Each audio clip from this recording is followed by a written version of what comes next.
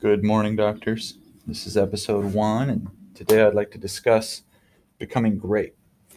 Specifically, I want to talk about how to run a powerful clinic that transforms your community and helps you make six figures in the first year after you graduate. And here's the thing, like a lot of students in school, you guys don't realize that this is even possible. And I'm telling you now, it's not impossible. I know, for example, there's a network that I've been a part of for the last 5 or so years called Max Living, and they have a program called the Health Center Program, Max Living Health Center Program, and that actually puts young doctors into powerful practices where they're able to serve at such a high level that they meet all those goals. And typically what happens if you make it through the program, because here's the thing, there's only 20% of people that make it through their program. It's so rigorous. But once you get through, they give you your own clinic, and it cash flows within the first 6 months. And yeah, you're going to grind for the first 2 years, but by the end of year 3, you end up having a positive net worth. Which, for those of you guys that are in school, you realize like all the kinds of loans you're taking, you might even be trying to work while you're going through school. That debt is huge, and so to go from a negative net worth to a positive net worth, that equivocates to a positive self worth. So that's awesome. And then usually within the first 5 years, they have the whole clinic paid off and it's free and clear. And so I can't imagine um, what it would be like to do anything else. There's so many that have the opposite story. They get out of school, they want to be paid $100,000 a year to be an associate with somebody, but they don't know how to do anything. They've got terrible hands. They don't adjust very well. They don't know how to communicate the principle, and they don't know how to get new patients. And if they did, they wouldn't even know how to close them to care.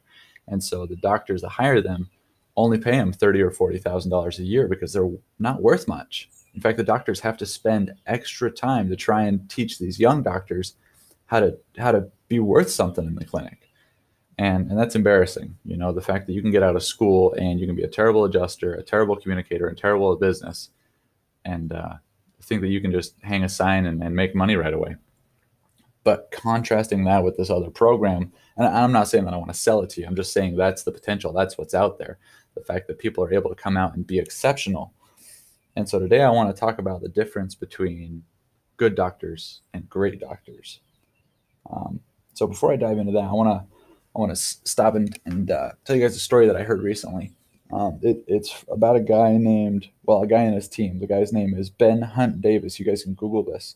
But he was part of an 8-man rowing team that won Olympic gold at the Sydney Olympics in 2000. And so in the year 2000, they looked at their whole training schedule, and they realized that if they were going to get gold, they had to do something different than what they'd been doing for years and years in their program. And so the first thing they did was they wrote down exactly what their goal was. They know that at some point in time this year, they're going to be in the water on their boat, and they're going to need to row it 2,000 meters in 5 minutes and 18 seconds.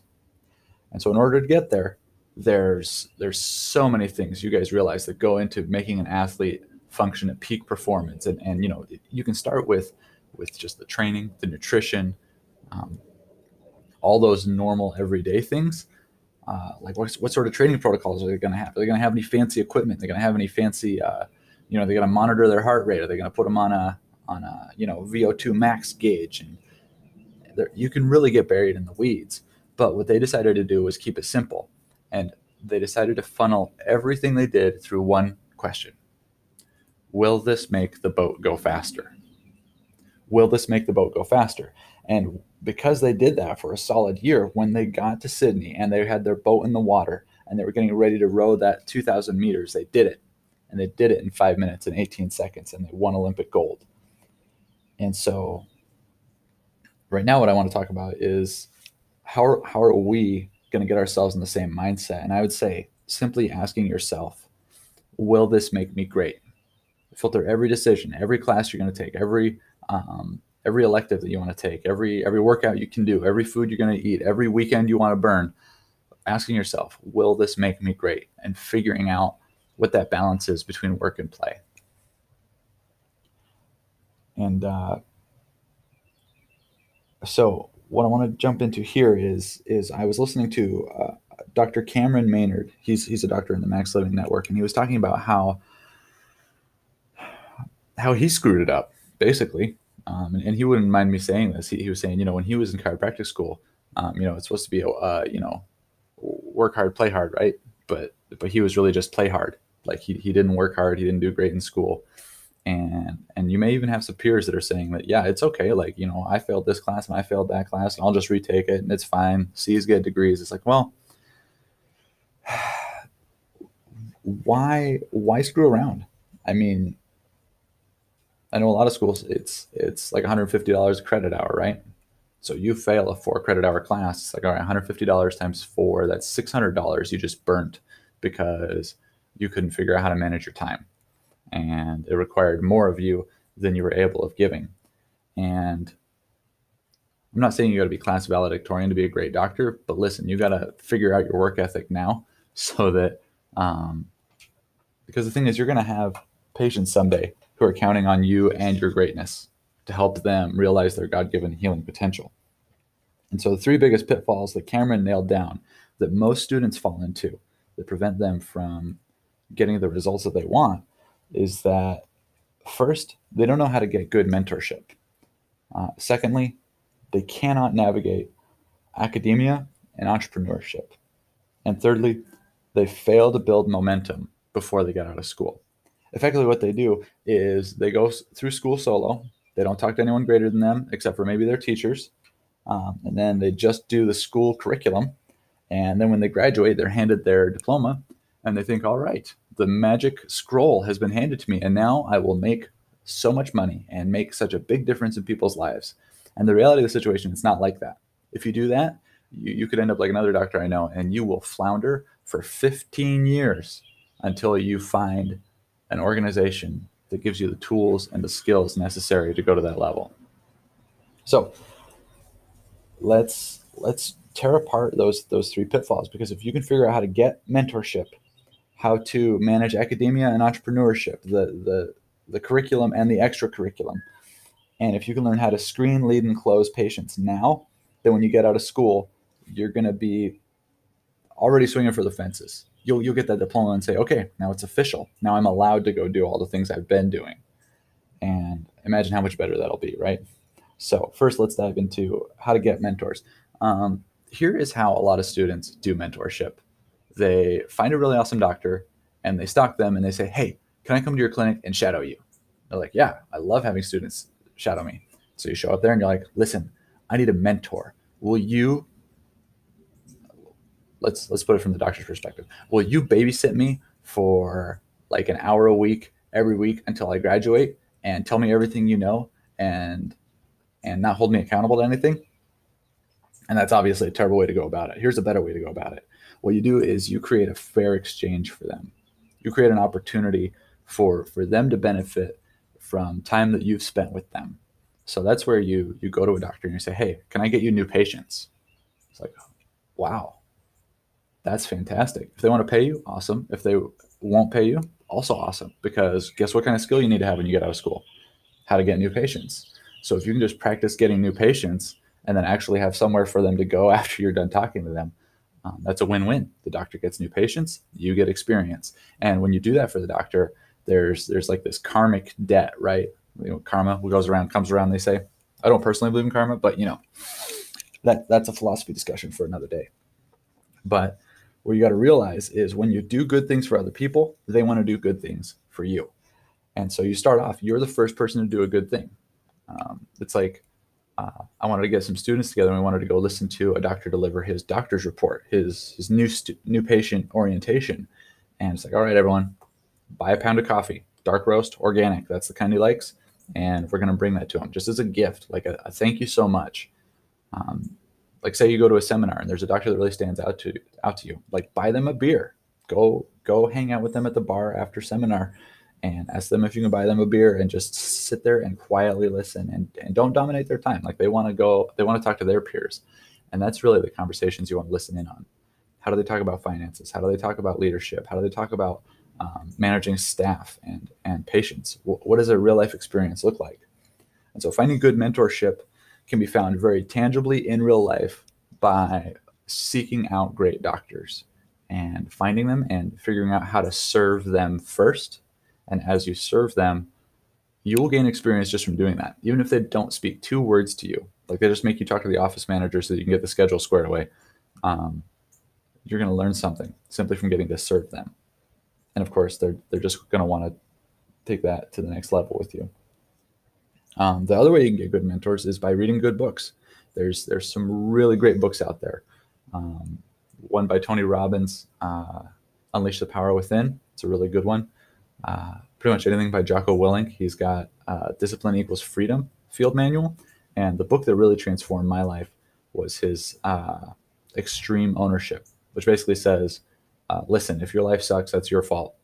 And if life sucks for people around you, also your fault, because you can do something better to make it better. Doesn't matter if it's someone over you or someone under you. It's on you to manifest your own destiny. So anyway, that's another podcast by itself. But read some good books, listen to good podcasts. Look for Jim Rohn, look for Sigafus, Reggie Gold, Guy Reichman. Find these YouTube videos of these great doctors. Even like sit down and look up Heidi Havik. Heidi, Haavik. She is a PhD DC who studies what is subluxation. What is it the chiropractic is actually doing to the brain? And just listen to some of her stuff. She uses much more colorful language than I do, so it's a lot of fun to listen to. I don't know if you guys have ever, like it's somewhere between I don't even know how to describe it. Like it's a swearing scientist. It's so gratifying. Like in the same sentence, she'll drop like 12 syllable words and also 4-letter words. So it's really powerful. But yeah, just start absorbing that stuff and start spending time around people. But then that kind of tees me into this next point. Okay, navigating academia and entrepreneurship. What you have to realize is that your teachers, what is every teacher's dream? What do they hope to accomplish? I mean, obviously they want to, give it to the next generation and help humanity go to another level and all of that good stuff. But financially, their goal is to achieve tenure, because once you get tenure, you're safe, you're secure, you got guaranteed money coming in, and all you have to do is show up, teach the curriculum, and you can go home at night knowing that things are squared away. And as chiropractors, we're never going to get that. Even if you run an insurance-based clinic, which I would strongly advise against, because insurance, touch on a lot of topics I want to dive into today. But realize that if they are your only mentor, they're going to get you in the same safety-seeking mindset, which as an entrepreneurial doctor of chiropractic, that means you're starting your own business to run your own way. That's part of what attracts a lot of people to chiropractic. You have to adopt a different mindset.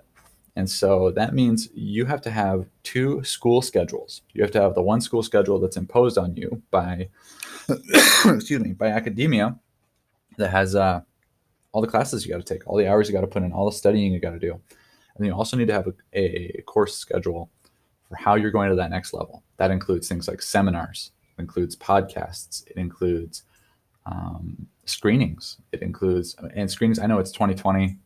Screenings are like not allowed in a lot of states right now. Going outside is not allowed in a lot of states right now. But bear with me here, okay? Like we're it's not going to last forever. We're going to get back to a real state of normal, and just need to hang in there and keep doing the next right thing. And so when it comes to creating a second schedule, you need to put it over your first schedule in a lot of ways. Because with school, yes, you should aim for the 4.0.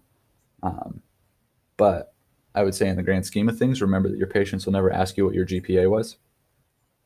And what good is having a 4.0 if you don't know how to get new patients, educate new patients, convert new patients, and keep new patients for a lifetime, right? Like what good is school if you can't actually serve your community? So if that means you got to pull out a B or a high C so that you can learn how to do all those other more important real life things, do that. So yeah, that's the biggest thing there. I think like you got to write yourself 2 schedules and make entrepreneurship a priority. And I don't care if you're first quarter or 14th quarter, you got to be going to clubs. Clubs is where you're going to learn more of that hands-on application of things. I know that like for me, first quarter, I got into MPI, Motion Palpation Institute, and I got to do hands-on, which we were off campus first quarter I was there because it was 2020, and they weren't letting anybody do anything in person. But in MPI, I was able to learn how to palpate full spine, do motion palpation, static palpation, visualization, and how to find subluxation. And we also learned how to set up for adjustments. Now, of course, if you're under six quarter, you're not allowed to adjust. But let's say if there was a zombie apocalypse and everything got shut down, I would know I would have a basic understanding of adjusting full spine and extremities simply from having done one quarter of that. Now, am I any good at it? No, no. But tell you what, when I get to eighth quarter and we're in that student clinic, I'm not going to be dropping people off the table like I've seen in that student clinic. I'm not going to not know what to do with my hands. I'm not going to be sitting there in front of my student patient having my doctor supervisor teach me how to do a thrust with the appropriate speed and intention, because I'll have been practicing it for 8 quarters before I got there. You know what I'm saying? So go to clubs. This quarter, I'm in Applied Kinesiology Club. That stuff is straight wizardry. Like you guys have seen the movie Doctor Strange, like that scene where Doctor Strange meets the bald lady and she just like flips through that book with like meridian lines and anatomy textbook, like all this stuff, like, oh, it's all communicating the same thing. And then she's like kicks his soul out of his body, like astral projection. I feel like that every week at AK. Like, whoa. I had no idea how interconnected all of this was. So anyway, applied kinesiology is cool. Those tonal techniques are fantastic. Also, spinal biomechanics is fantastic. Gonstead is a good one. Gonstead, for me, was a little academic. And for me, something you should realize is I've been a high-level exam tech since 2015. So I spent a year in one clinic basically functioning as the exam doctor. And I don't say that to brag. I say that simply to show you, like, hey, this is the experience I've gotten. Like, I know how to sit down, do a new patient exam, how to check posture, range of motion, static palpate, and how to take a full set of x-rays on them if that's what they need. And then after that, I also know how to mark those x-rays and how to figure out the listings and how to do a Gonstead short leg analysis and how to measure a scoliosis, how to measure forward head posture, curvature, loss of curvature, watch for spinal rotation, those kinds of things. Even how to recognize a lot of anomalies, like whether it's agenesis of the odontoid or spina bifida or even checking flexion extension films and seeing if there's ligament damage. Those are things that I've gotten to learn from the spinal biomechanics side. So for me, sitting down for 2 hours on a Tuesday night and for the first like hour and 50 minutes learning just the science, not super valuable to me. For those of you that have no idea what the hell an x-ray is, what an x-ray listing is, that is super powerful. In fact, there's a group of people that I get together with on Tuesday nights, and half of them are in that club, and they love it. And it's super empowering. It's helping them with their spinal biomechanics class, helping them with their motion palpation class. It helps with the sciences. So just because I don't do something doesn't mean that you shouldn't do it. So make sure you're plugging into clubs. That way you get the entrepreneurial side of things. And then this third piece is the failure to build momentum. We want to make sure that we learn how to screen, lead, and close now. And so here's what that means. You've got to figure out what it takes to set up an opportunity to engage with non-chiropractic patients. And then in that opportunity to have powerful, moving leadership conversations with those non-chiropractic patients in such a way that you get them scheduled to come in and do a full new patient exam. Because here's the thing, you're standing in a Walmart parking lot, you cannot have someone sign a $1,200 care plan just on that first conversation. You got to figure out how to tee them into the next conversation. And then you need to learn how to have that next conversation. Okay, when they show up in your clinic, what does an exam look like? What does it look like to thoroughly figure out what their dysfunction is? Where is their subluxation, and how is that hampering their expression of innate? And then figure out how to communicate that to them. Like, oh yeah, you have a right short leg, so it makes perfect sense that you have infertility issues. Like, why? That doesn't make any sense to the layman until you point out that the most powerful system in the body is the nervous system. And so the brain connects to every cell, tissue, and organ through that spinal cord and the nerves that come from it. And until they get that, they won't come back for the next appointment. And then the next appointment is like, okay, so you're going to actually adjust them. how's that feel? How's that look? Do they feel confidence in your hands? And then after that, you gotta like close them and their whole family to care. That's what we call the doctor's report. So, it's 45 minutes to 2 hours where they sit and listen to you teach about what makes us unique among all the professions and what we can and cannot do for them and for their family, and why their whole family should get under care and why they should stay under care for the rest of their lives. And some of you guys, you may not be going to, well, you might be going to my same school and be arguing with me here. I know there's a lot of students that come into school and they're more that like therapeutic mindset, like, hey, I was going to do PT, but honestly, I think chiropractic is more effective. It's also easier on my body and it pays better. So it just makes sense. And so the only kind of patients you're hoping to see are people that have back pain, neck pain, joint issues, athletes. And what I would encourage you to do is maybe let go of your preconceived notions of chiropractic. And that's something I'm seeing a lot in my current quarters. There's a lot of people who come in, they're like, hey, no, I'm a tonal chiropractor. No, I'm a spinal segmental alignment chiropractor. Oh, no, I only do extremities. Like, oh, I only adjust, every adjustment only takes 2 minutes and, high volume. Or, oh no, I'm only going to spend an hour with every patient. And I refuse to see high volume because I'm not able to get to the deeper issues of my patients and help them go to the highest levels. Like, hey, listen, everything you think you know, you don't know. Okay. In fact, most graduates don't know the first like 5-10 years of practice. They have no clue. Like, that's why you came to school, right? Like, if you're so smart, why the hell are you in school? If you got this all figured out, then why do you have to take these tests? Why do you have to pass these boards? Stop for a moment and become the student again. Become humble enough to realize that, there may be more than I understand. Because here's the thing, like, I'm doing the same thing right now. Like, for me, going to Applied Kinesiology Club, that's not what I learned in chiropractic. What I learned in chiropractic is you move the bone, God does the healing. And if the bones are out of alignment, you have to hammer them into position.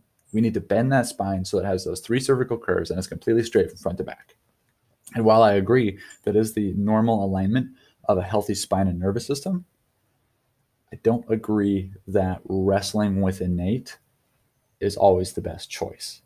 And so that's the whole premise of chiropractic, that the body has this innate intelligence to it.